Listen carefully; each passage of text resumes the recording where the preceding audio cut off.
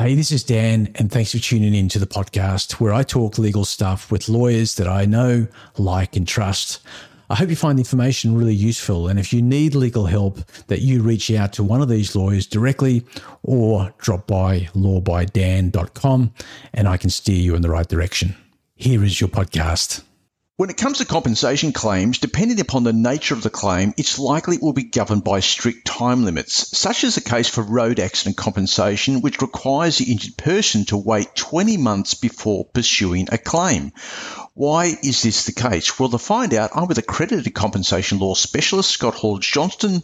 Scott, perhaps at the outset, when we talk about motor vehicle accident compensation under the relevant legislation, we're not just talking specifically about car accidents, are we? No, we're not, Dan.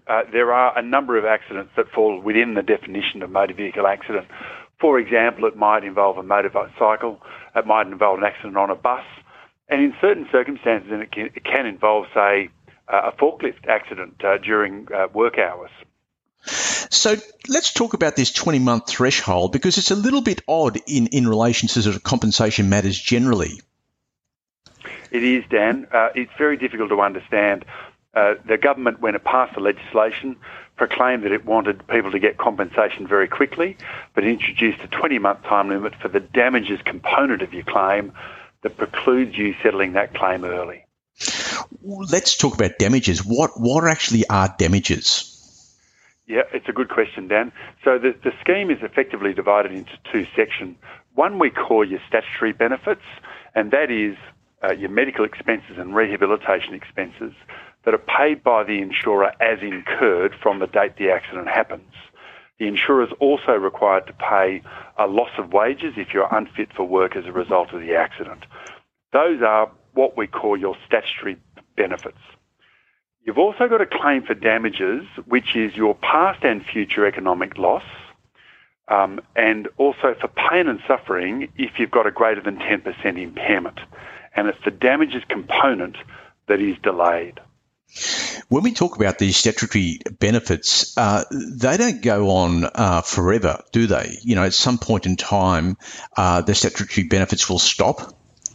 Yeah, quite right. So that if you've got a minor injury, statutory benefits only go for 6 months. If you've got a non-minor injury, then your medical expenses do get paid for the rest of your life. That is your reasonably necessary medical expenses. But your weekly wages stop after a period of time, and that will be up to 5 years after the accident, unless you make a claim for damages. Yeah, I was going to say that, hence the need for people perhaps to get advice early to ensure that their legal rights aren't compromised with respect to that damages component, which is the big component, isn't it, from a financial perspective, potentially? Oh, Dan, look, it's very important, and particularly because the damages assessment is far more generous than the statutory benefits that are paid. If you've got your own business, if you thought you were going to be promoted in the future, if you thought your circumstances were going to change, then that's not taken into account with statutory payments. But when you look at a damages claim, the court is entitled to look at your particular circumstances and compensate you for what you're particularly out of pocket. So practically speaking, if somebody was in a motor vehicle accident, say today, and they've sustained injuries, should they still be seeking legal advice, or should they be waiting the 12 to 20-month period? And get legal advice straight away. You need to know where you stand. The insurers like to deal with injured people directly, and there's no problem with that in dealing with the statutory benefits. But if you don't know your rights, you can be taken advantage of. And so you're best off knowing where you stand so that things are right from the outset. Now, at Bilby Pollen Costello, should you take a particular matter on, you've got medical experts who you rely on, who will investigate whether or not that injury may well play out well beyond a 5, 7, 10-year period. Yeah, quite right, Dan. So we have a host of experts that we use in varying fields, and we're able to call upon the right person to give you the right advice and use that evidence when your claim is made. It's also one of those things as well, isn't it, that where people who may have sustained an injury may deem it not to be, that serious, but perhaps later on down the track it rears its head and renders them incapable of doing certain things. Yeah, things don't always show themselves straight away. Sometimes there is deterioration over the years, and sometimes you assume that you're going to get better, and unfortunately that's not always the case. So it is important that a long-term view be taken, and it is important that you don't just look at your own perception that you might get better, because unfortunately experience tells us that's not always the way it will turn out to be. At Bilby Polson Costello, you offer a free initial no-obligation consultation. Yeah, we certainly do, Dan. We're happy to help people out, and we don't charge unless and until you win your case. There's another important feature to this, Dan, and it's very relevant when you're talking about getting advice early. The law says that we cannot charge in respect of any disputes that arise regarding statutory benefits. So that if you're getting advice for the early period of your claim, your lawyer is not allowed to charge you. That advice is effectively given free. Right. And are there other time limits that are important for people to be aware of, quite apart from that 20-month period?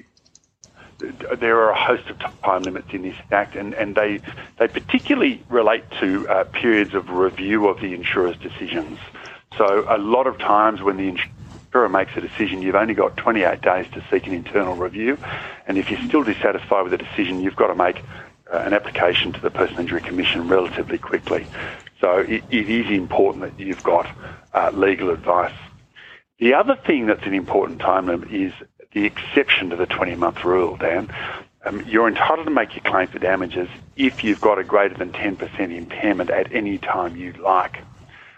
But you can't make that claim until your condition is stabilised, and quite often that means with a serious injury, such as where you're over the 10% threshold, that may not be for in excess of 1 year after the accident, and is quite often up to 2 years after the accident anyway. Scott, who makes that determination of percentage? Is that done by the insurance company? Look, Dan, an injured person needs their own independent medical examination to determine what they think is a fair assessment of the impairment. The insurer will also arrange for its doctor to examine the claimant and work out what it believes is the impairment. Scott, thanks for joining me. That's a pleasure, Dan. Have a good day. Thanks for listening to the podcast. You can find me on all social channels, including Instagram, Facebook, TikTok, and YouTube with the handle Law by Dan, or simply drop by lawbydan.com. Thanks.